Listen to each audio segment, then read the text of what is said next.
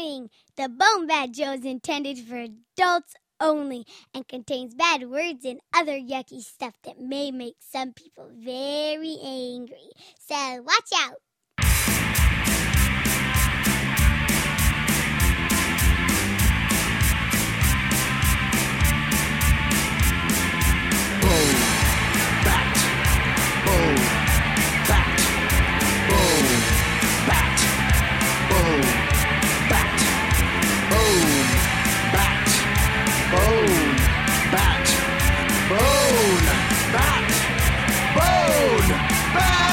It's time for the BoneBat Podcast, where you can listen to Steve and Gord. It's a kick-ass digital broadcast where we've got dick jokes galore.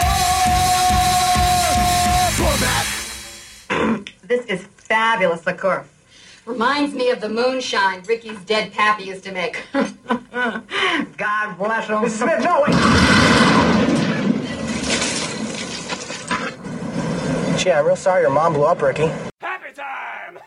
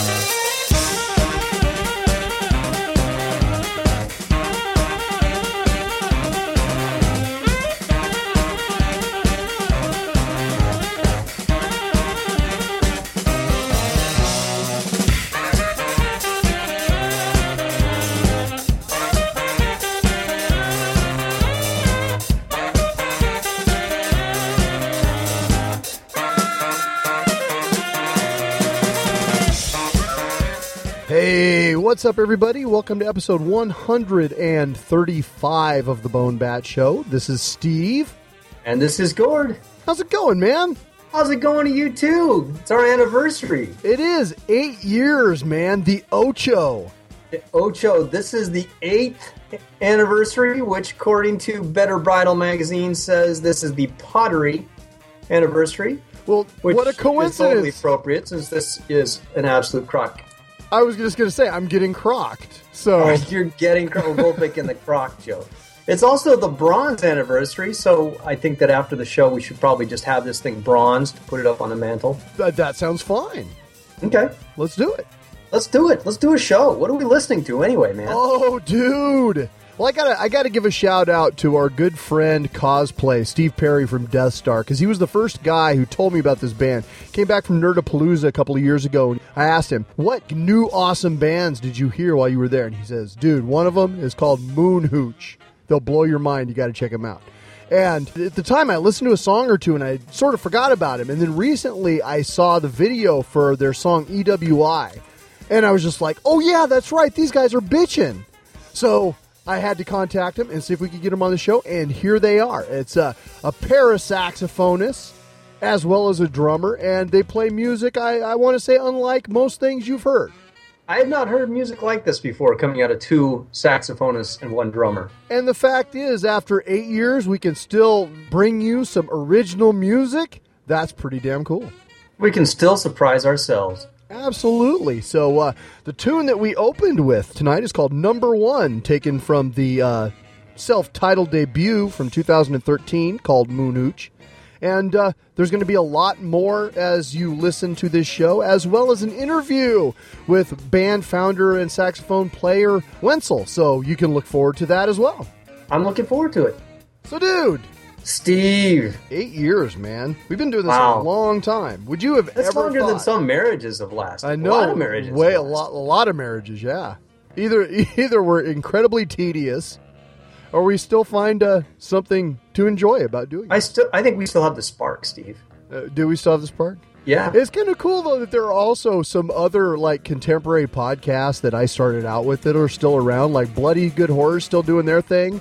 Drunken Zombie is still doing their thing. And it's just cool to look out there and see that there's these other guys who started around the same time we did that are also still going strong. So, congrats to them as well. But we're not buying them any anniversary presents. Nah, fuck those guys. No. So, every episode, Gord, every episode, every single one, including the one that was all dick jokes. We have to spend a few minutes talking about what pisses us off. You know what pisses me off, Steve? What pisses you off, Gord? We're doing a film festival. That doesn't piss me off. Are we doing a film festival? Is that happening? Is that a thing? Yeah, for the sake of this discussion now, okay, let's just say, assuming we're doing a film festival again. Well, I think we have to at this point. Okay. You know what pisses me off? What's that? Never being able to get the preamble down to what pisses me off without trying to figure out whether or not I'm supposed to talk about whether or not we're doing a film festival. No, you're good. You see how difficult it is to work under these circumstances? I don't know how you've done it this long, Brent. Hold, I got to call my agent. Get out of this chicken shit podcast. Get me a real gig. Mickey Mouse operation. What is this? I don't get paid enough to do this. Not at all, for that matter. Yeah. Hey, no, for our film festival, which we may or may not be doing, except we are doing. Yeah, we just released the call for submission, so. Yeah. And the submission form we use, the same form we've been using for at least 48 years, I'm still finding mistakes in that form. Every year I look at it and I'm like, wow, we're missing some capital letters here. We're missing some punctuation over there. What the hell is wrong with us? Why can't we get this form right? Pisses me off. And you know what else? I finally noticed on this form, we actually have a clause that, if were we to enforce it, prevents anyone from talking shit about our film festival if they submit a film. Really? Do we really need the can't talk shit clause in our form? Perhaps we do. I don't know. I guess so. I don't know. I don't know why so far we've been blissfully lucky that over 5 years we haven't managed to piss anybody off. Everybody's had a pretty good time, so. Yeah. Or if they did get pissed off, they didn't say anything about it. They didn't tell me. Yeah. I know I owe somebody a beer. I'm sorry, man. I see you again. I'll buy you a beer.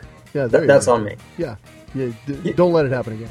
I will do my best not to. Next year, you're like buying everybody in the audience a beer, because you can't remember. Beer strike. You fell on your head, and so you can't remember. People keep coming up. Hey, Gord, you promised me beer. Oh, shit, I did?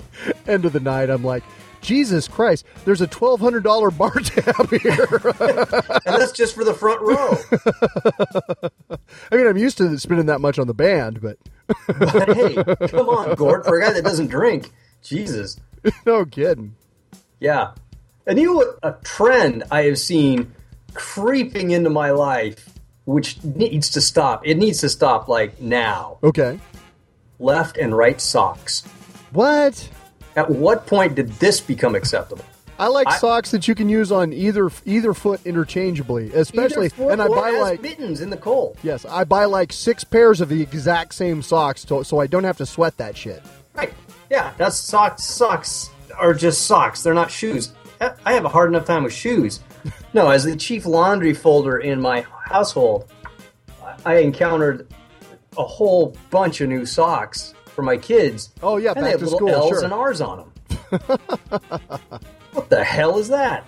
Oh yeah, I've hated it for years. Like, you fold all the clothes, and at the end you end up with this bin that's like 70% single socks, and you'll never ever see the rest of those socks again. Yeah. And it's like most of them were like from when the kid was 5. They don't even fit anybody at the house. Why aren't we throwing these socks away? Well, you are, but you're only throwing away one at a time. That's the problem. Or someone in your family, I'm not going to mention any names, but maybe you're married to them, buys a bunch of socks. They buy like the 40-pack of socks. Okay. And it's actually 20 slightly different pairs of socks. They're all maybe just a little bit different height. They're a different shade of band of blue across it or something. So you can't just sit there and stare at the TV and fold them. Oh, no, yeah. you got to pay attention. There are socks that my wife and daughter have that don't even match. They're complementary colors. The hell you say? And none of them are the same. There are like 6 of them that are all individual. And so you can't even match them. And so you can spend a good time going blind trying to figure that out before you go, oh yeah, these socks don't even match. It doesn't even matter. When I spend a good time going blind, well, you know what? There is a sock involved, but only at the end. At the end of your... Yeah. That's hilarious. Way out there at the end. What about you, Steve? What pisses you off? I'd like to talk about a football thing. Okay. So this last Monday Night Football, number 1, is a pain in the ass to get to. Now, on the weekends, if you're a Seattle Seahawks ticket holder, you can take like a park and ride bus at a reduced fare from a place that's convenient that drops you off right by the stadium. You walk in, you come out afterwards, jump back in the bus, and it takes you home. No fuss, no muss, easy as pie. Now, if it's a Monday night or a Thursday night game, that bus doesn't run. So you essentially have to fight all of the rush hour traffic to come into the city to get a place to park and go to the game. So inevitably, you're running late. It's a pain in the ass. So you finally get there. The Seahawks are doing all right. It's 13-3 going into the fourth quarter. Things are okay. And it's that time of the game. You've heard it here on the show before. It's time for Shave That Back Tim. The crowd starts building. Shave that back. Shave that back. He gets up. He dances. All of a sudden, the bouncers come up and try to take him away. Everybody in the stands is like, knock it off. That dude's a legend. He's here every game. Leave him alone. Then the police comes up and takes the guy and escorts him downstairs. Then Russell Wilson fumbles the ball almost by the end zone, and Detroit scores. The game totally goes into the fucking toilet because they fucked with the Shave That Back guy. Finally, the Shave That Back guy comes back with his shirt back on, chagrined from his time with the police, and is allowed to enjoy the rest of the game. In the meantime, a whole bunch of people around him in I am Spartacus mode are taking their shirt off in rebellion.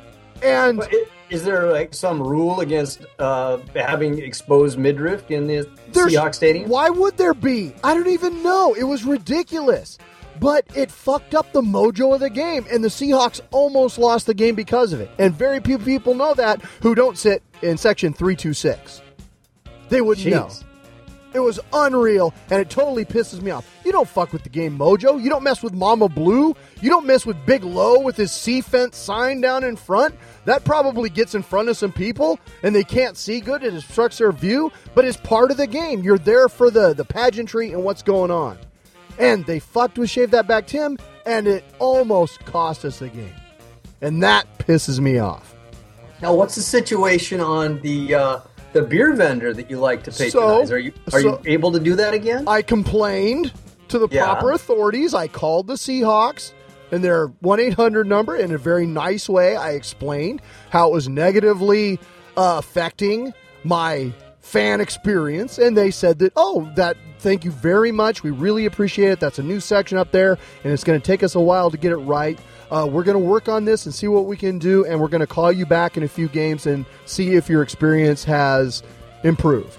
But there was absolutely no fucking difference whatsoever. It was exactly the same. Like, they still had, like, concession stand. The booths on the end were unmanned. The line was around the block. And even, like, there were churro people in our section with the churro bins, like, every 5 minutes. One beer dude. And we sit in the very front of the section, so the beer dude comes up, and I stick my finger up politely, and I say, 2 beers, please.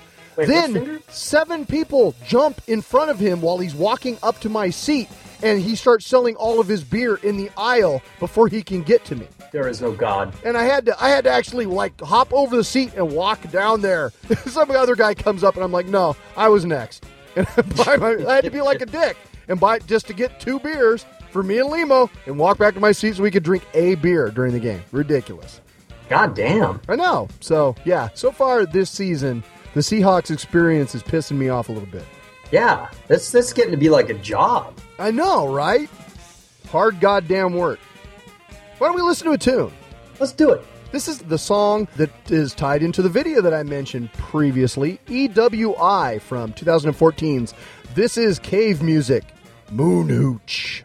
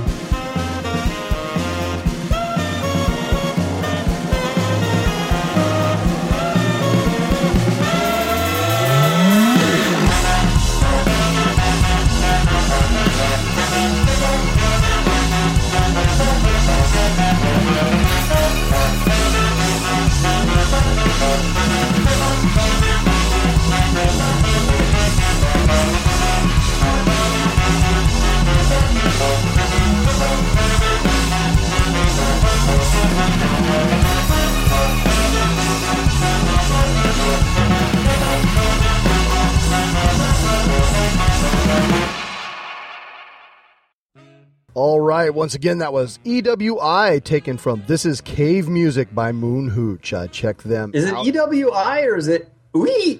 It is, because it is the name for the electronic wind instrument, which is like this keyboard that he plays and blows into in the video. Oh. So there you go. He talks about that a little more in the interview. You'll find out soon. I can't wait.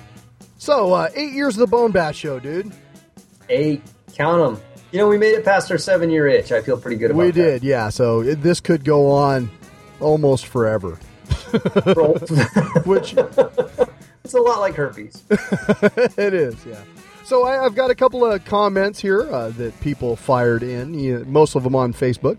Our good friend Gareth from Calgary, Alberta, fired in with, "Gentlemen, congrats on 8 years. By far my most favorite podcast. And trust me, I listen to a lot.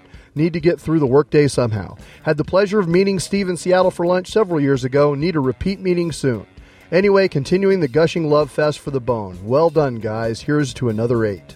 That was awfully nice of him. Jeez, yeah. Stuart from Wales said... Stuart from Wales. "Stop getting old. Makes me feel too old. Makes me feel old, too." You read that. That's only like 10 words long, and you fucked up 3 of them. I told you I was getting crocked. "Stop getting so old. Makes me feel old, too." Grant A fired in. "I'll never forget the show that was almost entirely dick jokes after one listener complained that there hadn't been enough lately." That's what happens. We were, back when we were like 43, we were angry young men. It was all about You remember the time that we turned on Obscure 80s? The Penny Cult production with Jay and Stewie D. Oh, they turned on us first. They did, yeah. Oh, man, they made like a half-assed comment about us, and we just we did like the dozens on them. We did. That was so much fun. We haven't had like a vendetta against another podcast in a long time. We should try to trump one up. The other podcasts know better now. Cinema Diabolica, DZ, should we get something going with him? Only if they want to start it. People know better. You think that's it? You mess with the bull, you get the dick jokes. That might be it. Here's another one from DZ, actually, the previously mentioned podcaster from Cinema Diabolica. "BoneBat is boner friendly for 8 years running." I think that's a compliment. I don't really know how to take that. I think he wants you to take it any way you can. See, it's all dick jokes all the time. It can't be helped. So thank you to everybody who fired in, and we will endeavor to keep this thing rolling. So, dude, you got any weird shit this week? I got some weird shit. Some weird shit happened right here in the United States of America. What? Yeah. So, maybe this just seems super weird to me. I'm the only one I know that really noticed it this way, which means I was probably hallucinating. But the Speaker of the House, John Boehner, who, and I'm sorry, anytime I read his name, like, it's kind of like the word Illinois. I say Illinois, but in my head I hear Illinois because of the way it looks. With Boehner, I read his name and it's Boner. And then you giggle to yourself? And then I giggle every time I read his name. And I think about it, this guy, he's the Speaker of the House, one of the most powerful men in the country, has been able to rise to a point where he helps affect the lives of millions of people in the United States and worldwide. I mean, the man changes the world. What he does actually makes a difference. For better or for worse, but it makes a difference. And he fancies himself a devoted Catholic, and it's been like his life's goal to bring the Pope to Washington, D.C. and to meet the Pope. So this guy, this crazy, powerful politician, he meets the Pope. He meets his hero. Now, you don't have to really look at it too closely to go, all right, what is this Pope about? He's about helping the poor, helping the sick, helping the needy, not being arrogant. He's about peace. He's about a lot of things that are in complete opposition to just about everything Boehner has done. Not the things he says, but the things that he's done. Boehner is against giving people health care. He is for the rich. He is not for helping out the poor. He's definitely a hawk. He's not advocating policies which would be for peace. So he meets the Pope. He meets this hero. And then, like, the next day, the next morning, out of nowhere, He goes, that's it, fuck it, I quit. And he's resigning his position. And I can't help but think that, like, he talked to the Pope, and the Pope went, hey, what the fuck are you doing here, buddy? You think the Pope gave him, like, some speech that made him feel like an utter slime ball? And he put sackcloth and ashes on his head and just gave it all up? I think that could be it. Or maybe after meeting the Pope, all of a sudden he just had this epiphany, this realization that, it must have really felt awful to think about what you're doing stands in stark contrast to what you think you've been doing or what you fancy yourself. And I know how he feels, because I recall there was a point in my life when I actually found myself rocking out to Nickelback. So, yeah, it's a bad feeling there, Boner. Wow. It's tough to bounce back from. So no one really knows what's going to happen. I mean, yeah, I heard the guy they thought was going to succeed him, now he's out. Nobody wants that job. I was reading about that today. It's like they can't find anybody. It's like trying to find somebody to coach the Miami Dolphins. Right. It's like nobody really they end up with like the 9th choice. They don't end up with Nickelback. Yeah, they don't end up with the guy that they wanted first because everybody's like, yeah, no, I'm good. Yeah, I'm throwing some steaks on the grill. I'm going to be pretty busy this weekend. I can't coach. I got some announcing to do. I got to coach my kid's game. Yeah, my kid, God, the assistant coach, he's out with I think he got turf toe. Just not a good time. Got to change the air in my tires this weekend. Got to wash my hair. Oddly, the excuses for not becoming a Speaker of the House are similar to not going out with me in high school. Very similar, huh? Weird that. You didn't realize how close you were to becoming one of the most powerful men in America. I had no idea. Yeah, apparently the job is open to anyone who wants it. Unless you want it, in which case people know you're so batshit crazy you should absolutely not be trusted with power. Exactly, yeah. That loon from Utah. Holy shit. All right, well, let's listen to another tune, man. All right, let's do it. How about Contra from 2012, a standalone single from HOOCH, featuring Elena Spanger on vocals. Check this one out.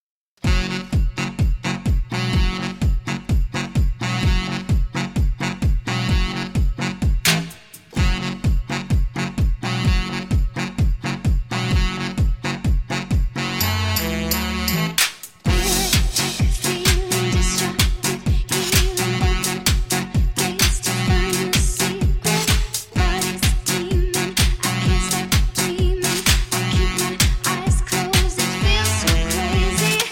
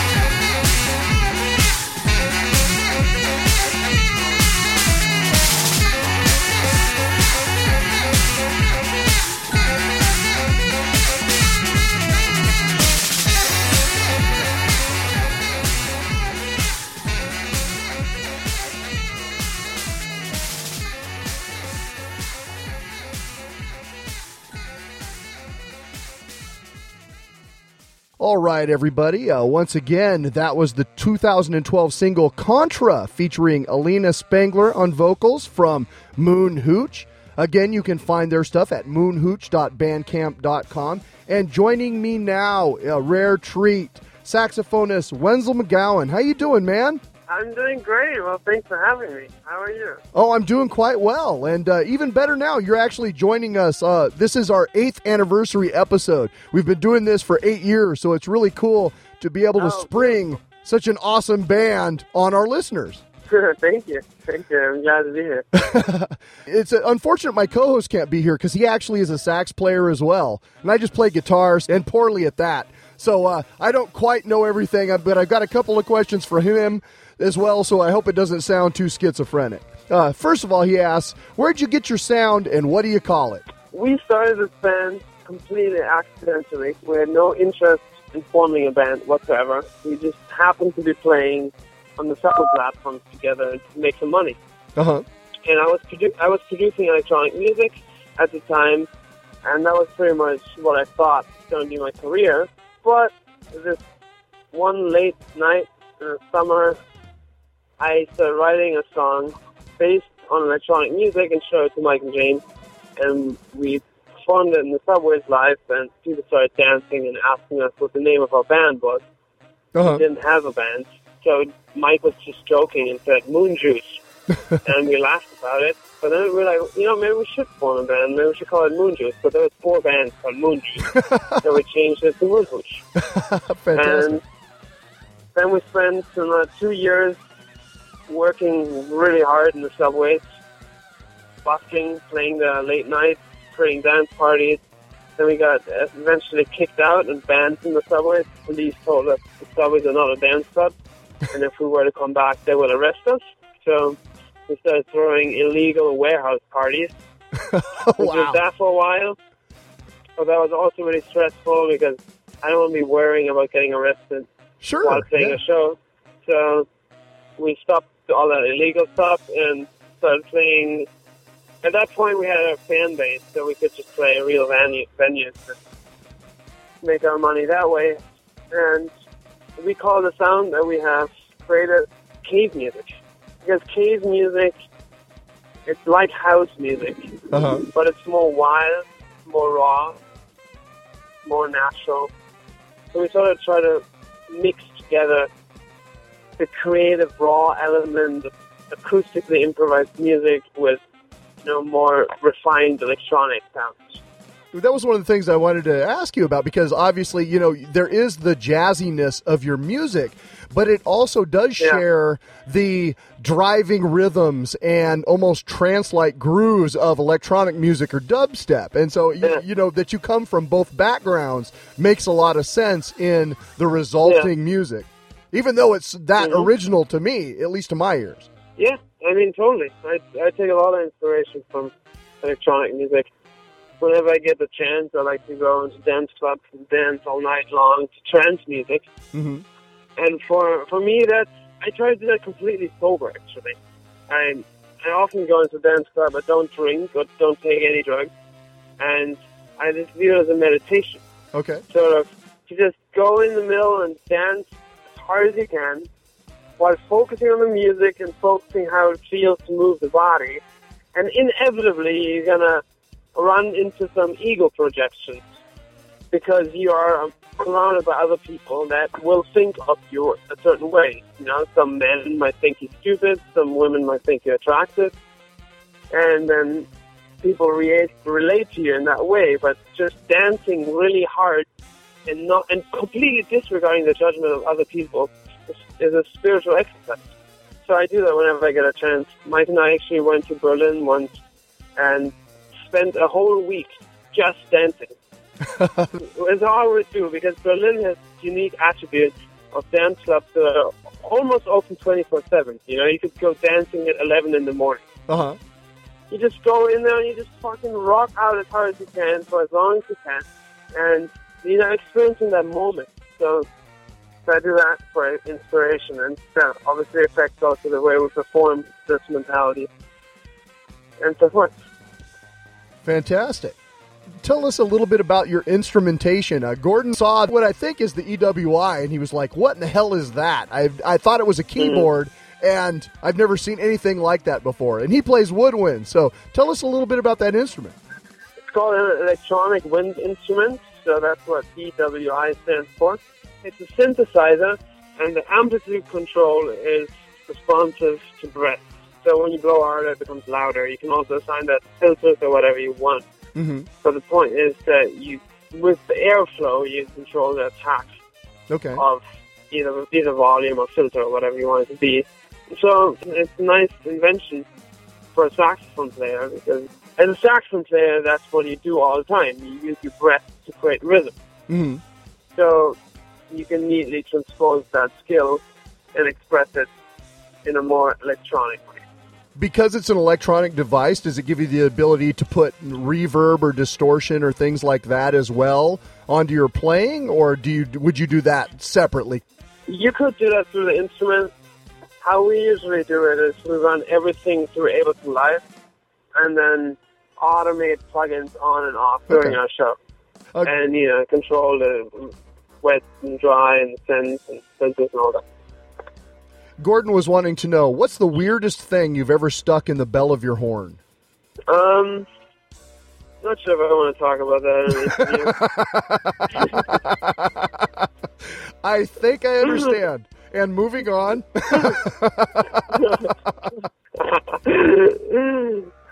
Now, one of the things I noticed about your songs is, since you're not really tied up too much with the tedious chore of naming songs, what do you do with your spare time? I am writing a book right now about digital physics.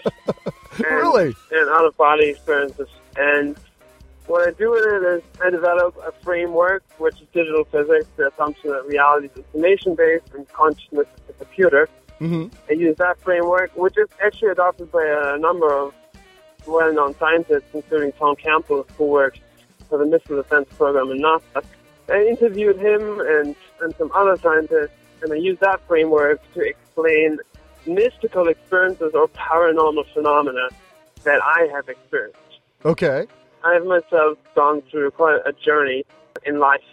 Probably wouldn't be enough time to really talk about it in this interview, but in a nutshell, I left this realm and connected to other information systems, other experiential realities that were as real and just different, different information systems. And I think that this universe is just a tiny part of a larger consciousness system that has multiple experiential realities that consciousness sort of migrates to. And that's, what I think happens after death. And you go to another experiential reality, and the whole point of it is to develop love consciousness, which is a low entropy consciousness that the larger consciousness system uses to configure itself. And that ties neatly into mysticism and Hinduism, and essentially all religions show traces of this realization. But I approach it more the way of using hard science. Okay. So that's what I developed. Okay. In my book, yeah. Well, that's why all your songs are named Song 1, Song 2, Song 3. No wonder. You're a busy man. Yeah, I don't know about that. We're actually trying to get better at naming songs.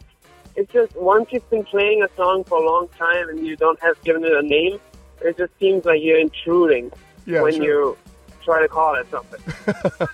Well, you definitely need to let us know when your book comes out, because we'll have to tell our listeners about that as well. Okay, I will. Yeah, it's actually done. It's just what I'm doing right now is I'm going over and over. I'm just rewriting it for the third time now. Because I feel like when I get to the end of it, I just read the beginning. I'm like, well, now I have a different perspective, so I gotta change it. One other thing that Gord was curious about is that on a lot of your music, you have it mic'd up so that you can hear the clatter and the thump of the keys being pressed, which is a sound that he claims that most of the time only the sax player hears, but rarely anyone else. You certainly do that by design, correct? You're trying to kind of bring the audience into the horn with you? No, not really. We just have really loud old horns. Really? That's why? Oh, amazing. Yeah. Our horns are old, yeah. Well, my contrabass guitar is 100 years old. Our tenor saxons are about 80 years old. My bears, in fact, are like 60 years old, so they're all like older than our parents. Oh, wow. Our horns. But, you know, we try to maintain them as well as we can, and they're still in great shape. But they break a lot, you know, that definitely happens. Is it hard? We have to go to horn repair shops so often. I was going to ask, is it hard to, like you're on the road, do you have a couple of backups just in case? No, we don't. We just sometimes get really screwed. During a show, a horn breaks, something. One time we were playing a show, a horn broke on stage, and we're just like, well, sorry, like, full audience, like thousands of people watching us, and we're like, well, sorry, we now have to fix this horn. So we just sat down on stage with a screwdriver and started fixing the horn. Another time, a horn broke, and we sort of went to the microphone, like, sorry, guys, the horn broke. And then somebody was like, I'm a repairman. The horn repairman was in the audience.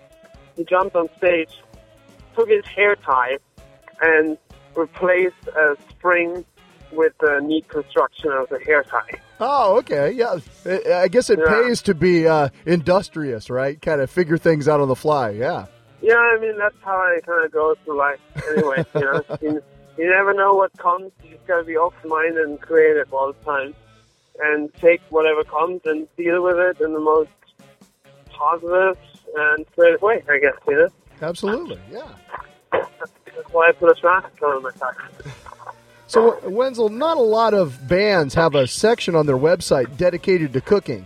Given your love of cooking sustainable, delicious foods, what is the writer on your concert contract like? Do you require organic chickpeas in a wood-fired oven? We actually bring our own oven. Do you really? On tour with us, yeah. Nice. James has it. I'm right now in the back of a club, and James just made some sourdough bread and roasted vegetables. I was reading that about him feeding his sourdough starter on the road. Because, I mean, you got to get up really early to do that, and a lot of bands, they, you know, have late nights, and that takes a certain amount of dedication to be able to do that. Yeah, totally. It's just like having a little baby and tour with it. I mean, the crazy thing about the sourdough starter is it takes in the yeast that's native to whatever region we are in. Yeah, so sure, of course. That's why people say, like, the California sourdough tastes different than the East Coast sourdough. Yeah. Because you have different bacteria that's native to that area of the land. So we travel in the country with our sourdough starter, and we're just gathering these cultures that are floating through the forest. And then, you know, James feeds them with flour and grows them, and then he uses that to bake bread.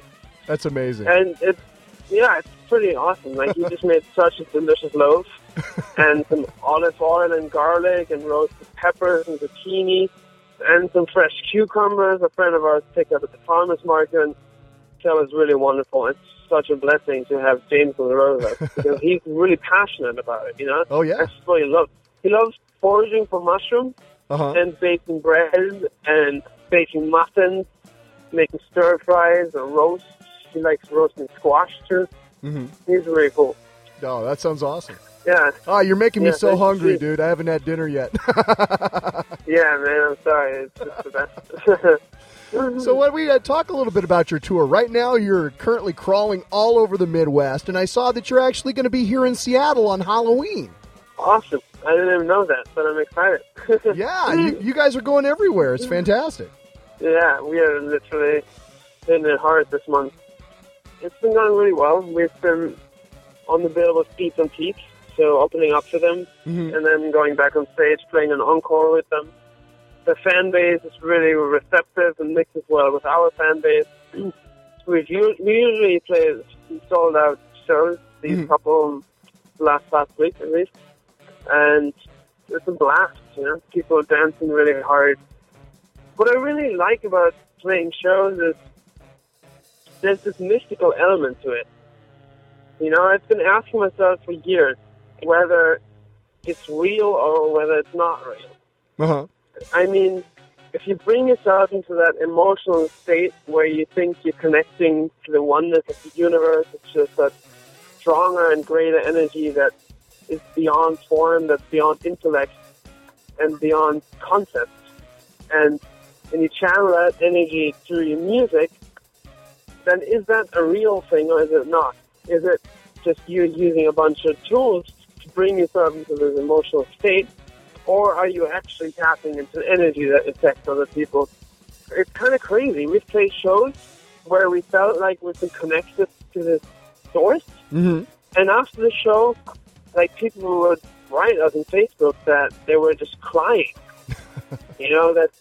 Or another person like that had an out-of-body experience during our show, and the thing is, like, yeah, I don't know how it works exactly, but it seems like music can really bring this energy that's beyond human reality.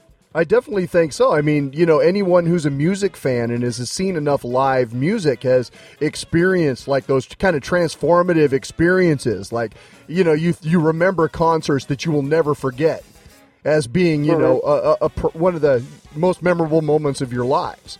And a lot of that has to do with music. And, music tied with memory, like when you hear a song and you smell something, like you smell summer or you smell bread, or music is so tied in with the senses and memory that I absolutely think that there are ways for you to find a transcendent experience through music. Sure. Yeah, I don't doubt that too. I just sometimes want to ask myself how that works, And so sometimes I think that, we are these individual consciousness units. Pieces of consciousness that identify with a human being, right? So we're walking around just having this human experience, but really we are consciousness that just does that temporarily. It's consciousness that's just temporarily human. You gather some experience and evolve it. So I think that when you play music and you play it from that source, you play it from that perspective, whether you think about it or not, all it means to let go of thought, you let go of the identity, and you express that pure awareness that you are through music. Then it starts somehow affecting other people, that they realize that too. They all of a sudden realize, wow, I'm actually not a human being. I'm just awareness, just checking out the human experience.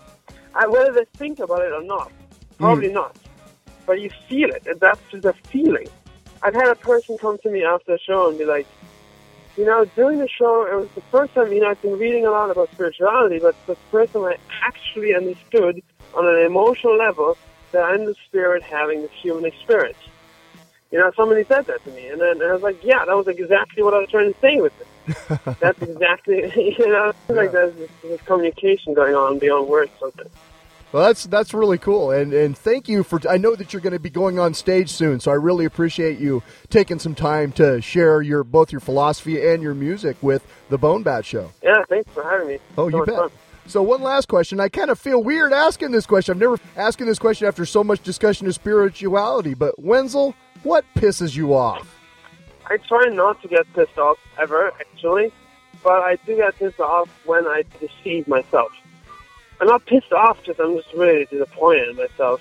Yeah. When I let lower emotions, meaning emotions based on fear, take over, or selfish emotions, and I act selfishly.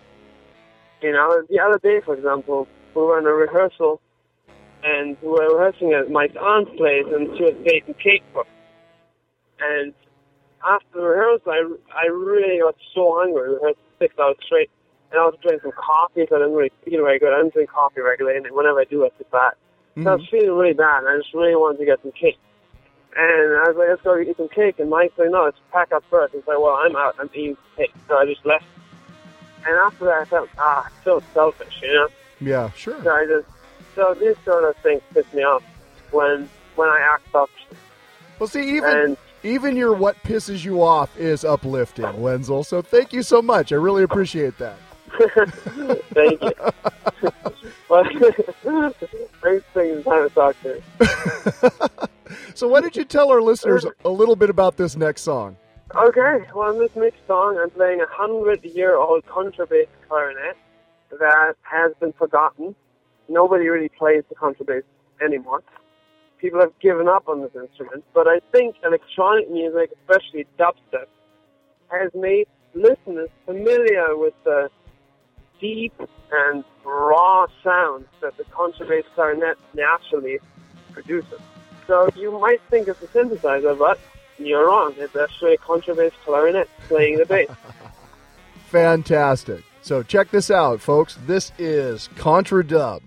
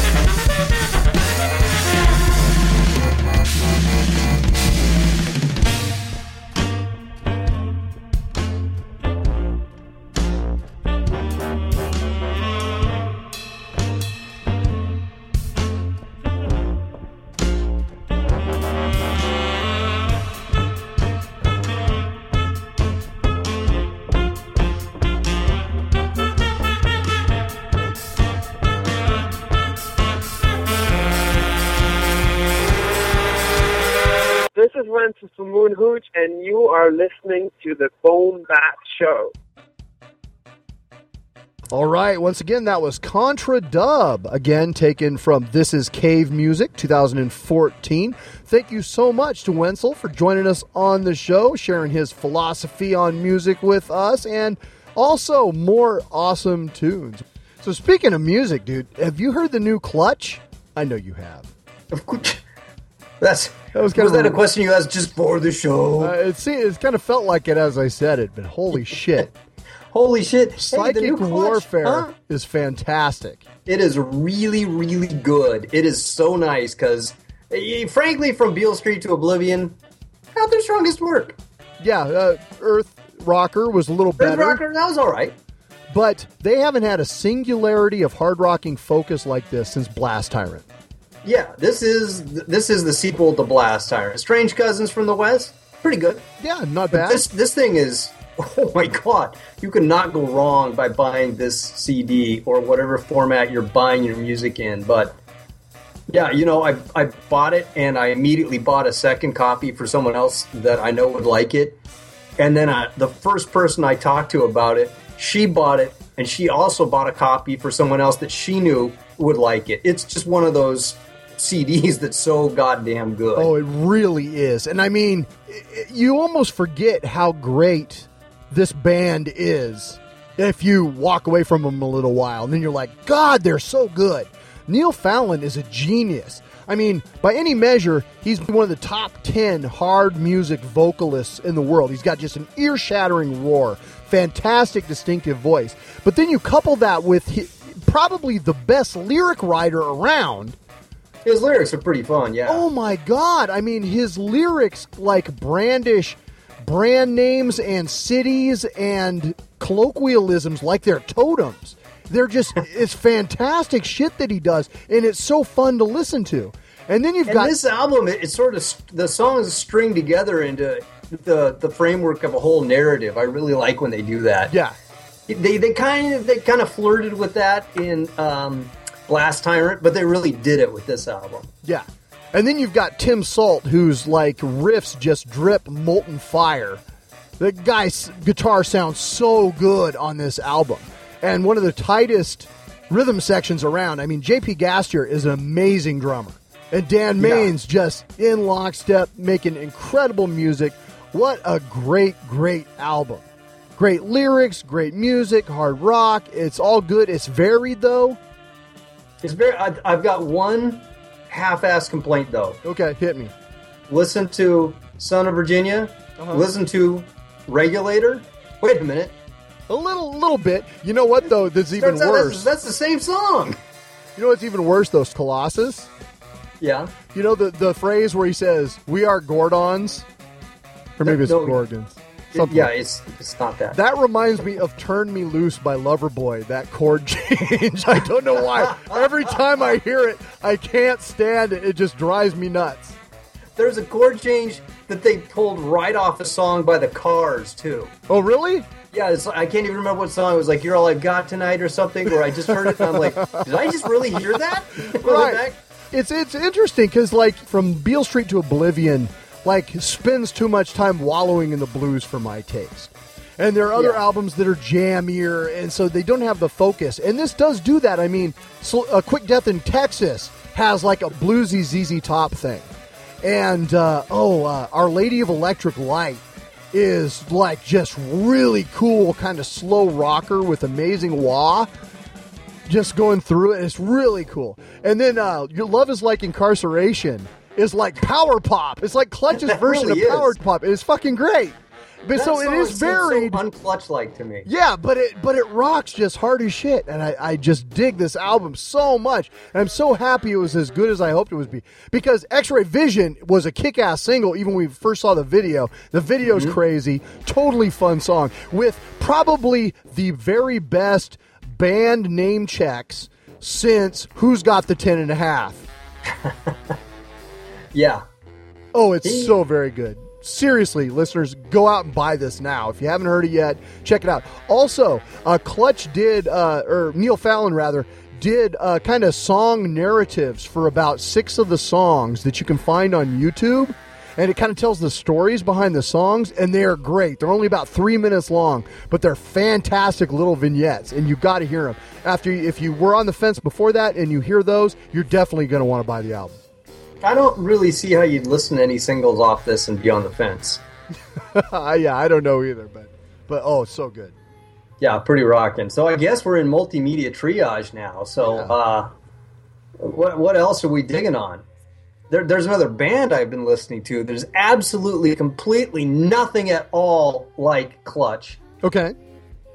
It is Banda de los Muertos, and it is a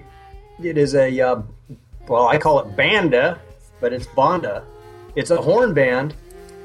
If you don't know what Banda is, picture this. You're in a Mexican restaurant, and they're playing what sounds to you like Mexican polka.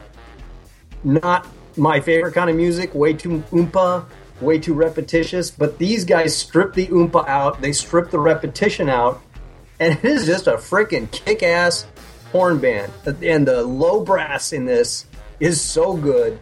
The tuba, the sousaphone, it is just some really rockin' music. You like music for music's sake, and it doesn't have to be electric amplified. Check out Banda de los Muertos. I'm telling you, these guys are some seriously talented musicians. A lot of their songs are written in the key signature of holy fuck and in the time signature of fuck you. It's just good stuff from a musical standpoint. Very cool. Yeah, so this is really the episode of some crazy, wild swings in music, isn't it? It is, but that's one of the things I like about this show is that even when you go back and listen to old episodes, you're like, wow, we've covered a lot of ground musically. That's pretty fun. We are all over the damn place. What else? Well, I went and saw The Martian. You saw an abortion? I said I saw The Martian. Oh, Jesus, what's wrong with you? I had no idea what you were saying. Now, you actually reviewed the book of The Martian on the show a while back, right? Yeah, I think I called it one gigantic math story problem. Yeah, that was what kind of Julie felt about it, but she couldn't wait to go see the movie. And so we saw it opening weekend, and I thought it was pretty good. All the acting was great. It was a fun story. You're wanting to know how this guy's going to get out of this situation. Matt Damon gets stranded on Mars, essentially, when left for dead, when there's a storm on the planet and his astronaut team leaves him, and he's kind of got to figure out how to survive long enough for the rescue mission to come get him. And I believe he says he has to science the shit out of this. Yeah, maybe the best line in the movie. And yeah, it was very enjoyable. I liked it. You know what was a really, really great movie? Have you seen Black Mass yet? No, I have not. Dude, it will make you forget about all that horrible Jack Sparrow Lone Ranger crap that Mr. Depp has been throwing out there. I like Black Mass, the story of Whitey Bulger, he is so good, so scary. Fucking A, that is a good gangster flick. I read that book back in the day, like a decade ago.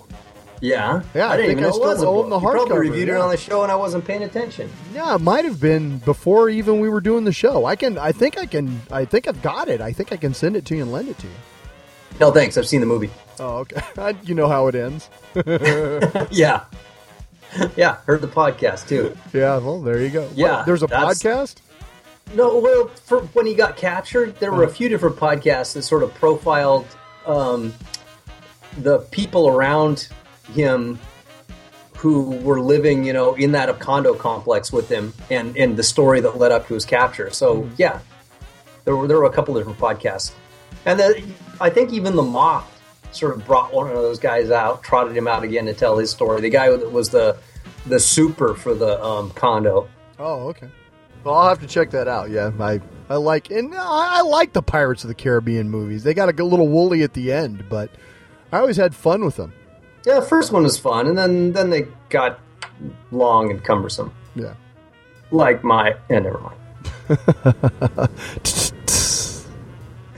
Saw Hotel Transylvania 2. Really? See that one? Did you? Did you have to? Yeah. Your kids are like 12 and up now. Do you still have to go watch these movies? I dragged them to it. Here's the thing. Hotel Transylvania was a fun movie. Was it? It really was. I liked it. It was a good movie. It was fun, mindless. And then I watched Hotel Transylvania 2 as a guy who likes monsters, likes comedy, likes animation. Mm-hmm. Adam Sandler really does his best work when you cannot see him, and he's forced to read a script, I think. Oh, okay. It was enough to make you forget Adam Sandler was even in the movie. Yeah, fun. Check it out. Well, you're not gonna because you're prejudiced, but you saw Pixels, so you don't have a goddamn leg to stand on. Yeah, but you know what? I've got a problem with like the second tier Pixar stuff. I mean, you're always talking about going and seeing Despicable Me 7 and all this stuff, and I don't really want to see those things. I don't want to see any more Madagascar. I don't need to there's only one Madagascar movie that's worth the shit, and that's The Penguins of Madagascar. Yeah, But really, you're going to see the Happy Dinosaur, whatever the crap that is? No? What are you talking about? Have you seen the new Pixar movie? Yeah, I probably see. I'll see that looks anything. Awful. And you go to Pixar movies before anybody. You're like the guy. I've already boycotted this movie just based on the... Oh, really? Based on... my experience with the last is that where the dinosaur owns a kid caveman or something? It's something. I don't know. It looks like... I'm sure that somebody dies and it's sad, and then it's a happy... I don't know. It looks awful. Well, here's something interesting. Their new Jack Reacher book, Make Me. I just finished that. And, okay, here's the thing about this book. So, Lee Child, crack writer, he's been writing these Jack Reacher books for a long time, right? And this is no exception. It's kind of like an insular little book. It's about, Jack Reacher gets off of a train at this little pit stop town called Mother's Rest because he decides he's just, walking the earth like Kane in Kung Fu, and he basically wants to know why it's named Mother's Rest. And he starts to look into it, and the town has like some nefarious goings on. And so he bumps into a retired FBI agent who's also investigating, and they start investigating the town together. And 400 pages later, it wraps up. And it's fine as a Jack Reacher book, but if you're a horror fan, I think you're going to be a little disappointed in the end because they sort of cribbed an ending from like Eli Roth that is sort of fucked out. And I won't say anything more than that, but I'm sure you can get the idea what I'm talking about. That I was kind of disappointed with. Really? That's what you're going to go with? All right. And then boom, the book was over and I moved on with my day.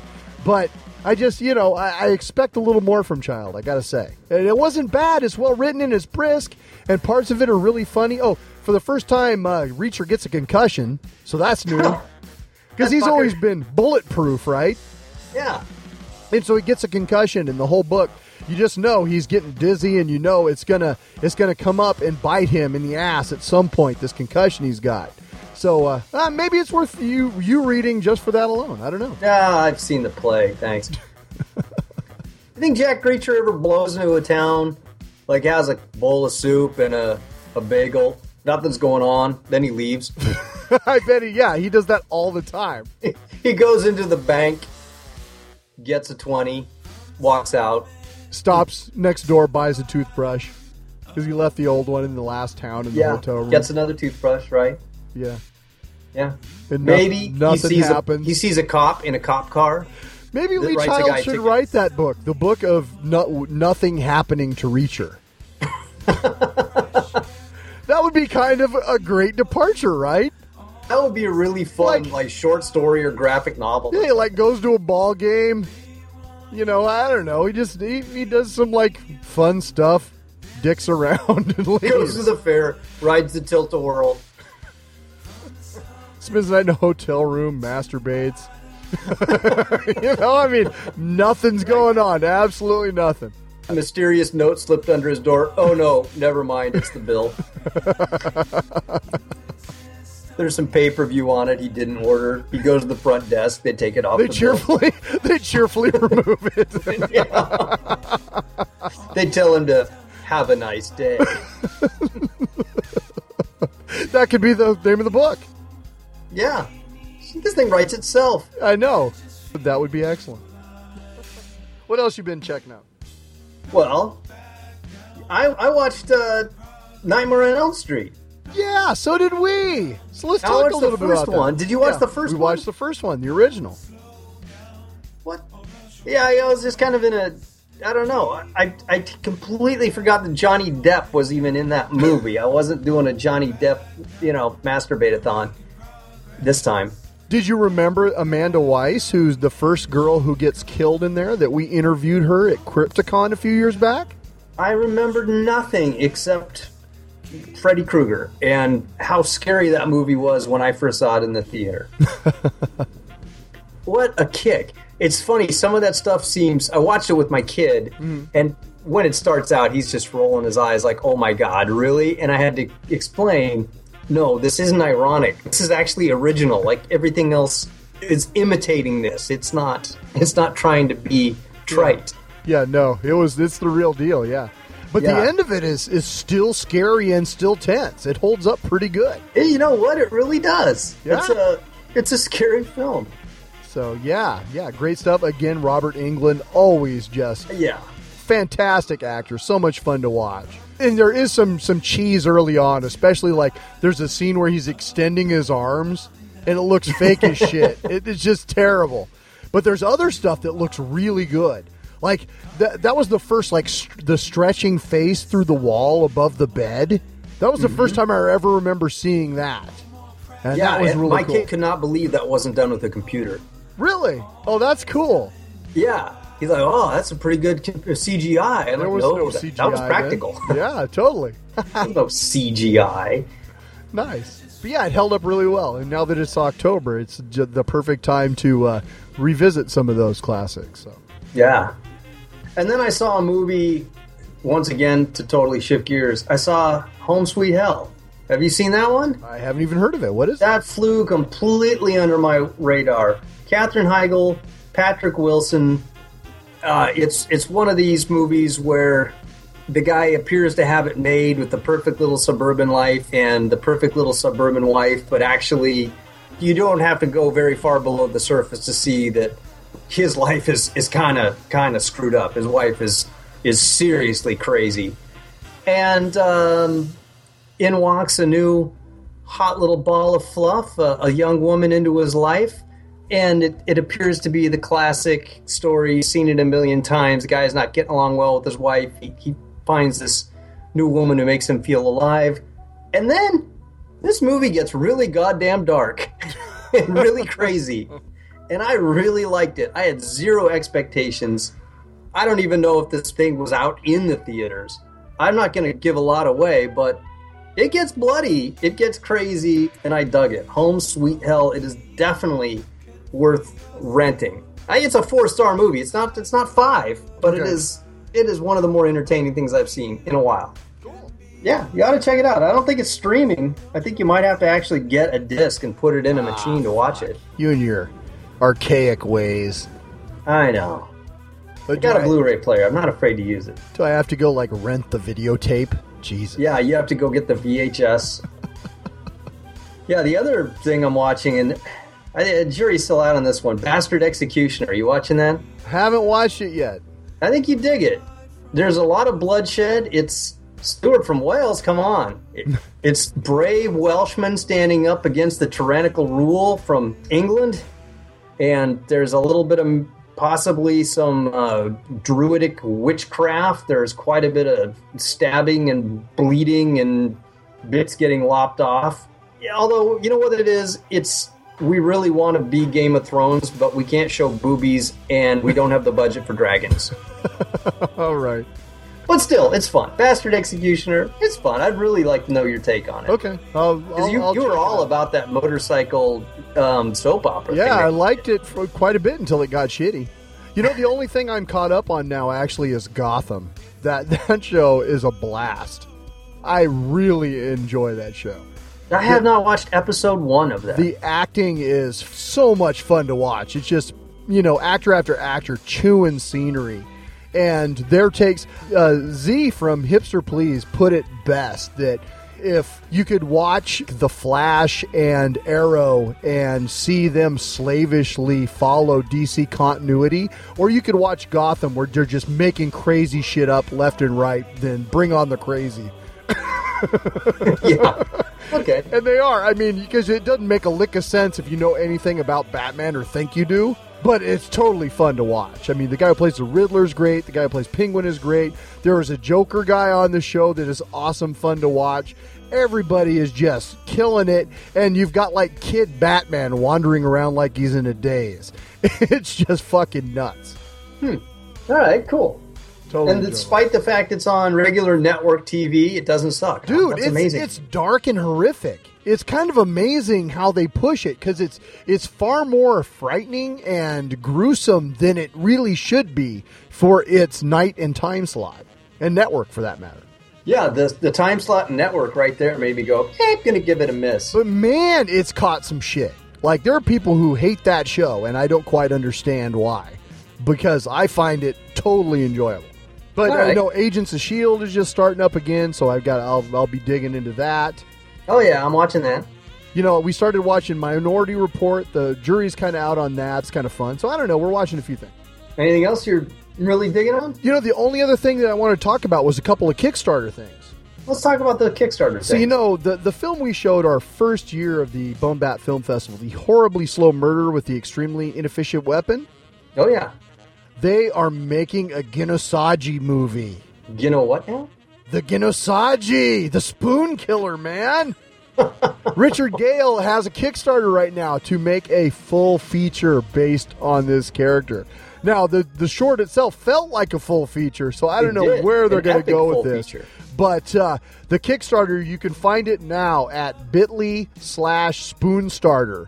And or search for Ginosagi movie, you'll find it. It's Gino Gyno Gyno no Ginosaji. And yeah, I think that would be a lot of fun. I'll have to check it out. I'm there's- afraid I'm going to mistype that and then see something I can't unsee. What would that be? A pap smear with a With an incredibly inappropriate instrument. yeah, Everyone knows you're supposed to use the ice cream scoop. right, yeah. Wait, what?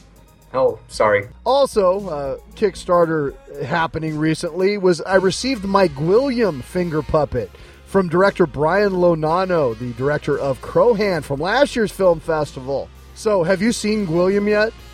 I have not seen William yet. Okay, I mean, so- I've seen the... Yeah. On a scale of 1 to 10, what would you call Crowhand? Say The it was fucked up meter. Fucked up. It was kinda a fucked fun up. movie. Yeah. But Gwilliam's fucked up. Okay. So Your point being... that is fucked up. So yeah, you're gonna have a chance to watch this soon, and I'm interested to hear your take on it because wow, I did Looking not forward to see it. that coming. Okay. I'm intrigued. Features William Tokarski from Too Many Cooks, and it's quite the short. So I don't want to say it anymore. You'll see it soon. Finally, a local filmmaker, Michelle Nesk, has created an Indiegogo for a found footage film called O Unilateralis, the Conspiracy Index 8472, which looks like it might be kind of interesting. So look for OU Conspiracy on Indiegogo. That was how I was able to draw it up. And watch her video. If you like what you see, throw her a few bucks and help her get her film made. I think both this and the Ginosagi movie are like 60% there. So both of them have a really good shot of getting made. Michelle's Kickstarter, I think, only is going to have a few more days after this show airs. So you'll want to get on that quickly. Give it a listen, give it a look, and see what you think. All right. And that's all I've got. Let's do a tune. All right, this is called Milk and Waffles. Once again, from This Is Cave Music.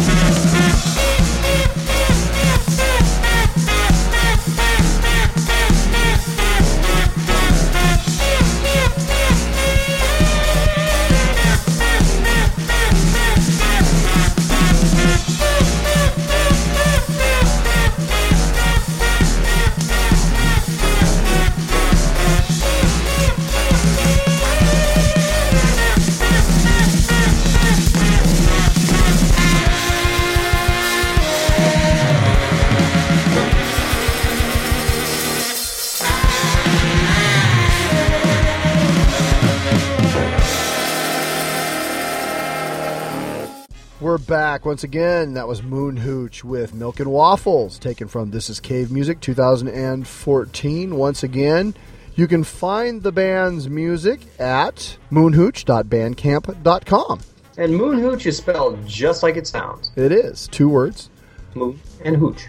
Yes. I would like to thank Moon Hooch, of course, for sharing their music, and Wenzl for joining us on the show, as well as a lot of people have been featured on this show over 8 years. A lot of people have been interviewed. A lot of bands have shared their music with us. A lot of listeners have listened to it. I think we're up to 1.2 million downloads by now. Woo-hoo. So thanks to everybody who's ever been a part of the BoneBat Show or listened to BoneBat Show. You know, we couldn't do it without you. Or wouldn't do it without you, because we actually couldn't do it without you. Literally, but we couldn't do it without the bands. We couldn't have interesting stuff. We couldn't have film festivals without all these creative people. I mean, when it comes down to it, we don't do a lot of creating ourselves. We do more curating on this show anyway. So I say that's a fair statement. Yeah, so, you know, it is cool to have so many people that are willing to share their art with us so that we can spread the word about it and pollinate a few new places, hopefully find new fans and new listeners, and that's really exciting to us, because there's nothing cooler than having somebody tell you, hey, you know, I first heard about Tip to Bass from you guys. Wow, what a band. Or, you know, I first discovered Death Star from you. I first heard Warp 11 from you guys. I mean, we hear all the time about that, and that's always a really satisfying thing. So thank you again so much to everyone. Our usual bullshit. You can reach the show at 425-296-6557 or via email to steve@bonehand.com. Is it the home of the Heavy Half Hour? It is the home of Heavy Half Hour, right there on bonehand.com. We have a new product there. Infrequently, also news about the BoneBat Comedy Forest Film Festival. And you can find my stuff at mightywombat.com. You can follow me at mighty_wombat on Twitter. You can follow Bonehand on Twitter at, what are you? Are you Bonehand on Twitter? Yeah, you kind of said it right there. Yeah, that's where you follow. Bam! There it is. It's right there. Woo.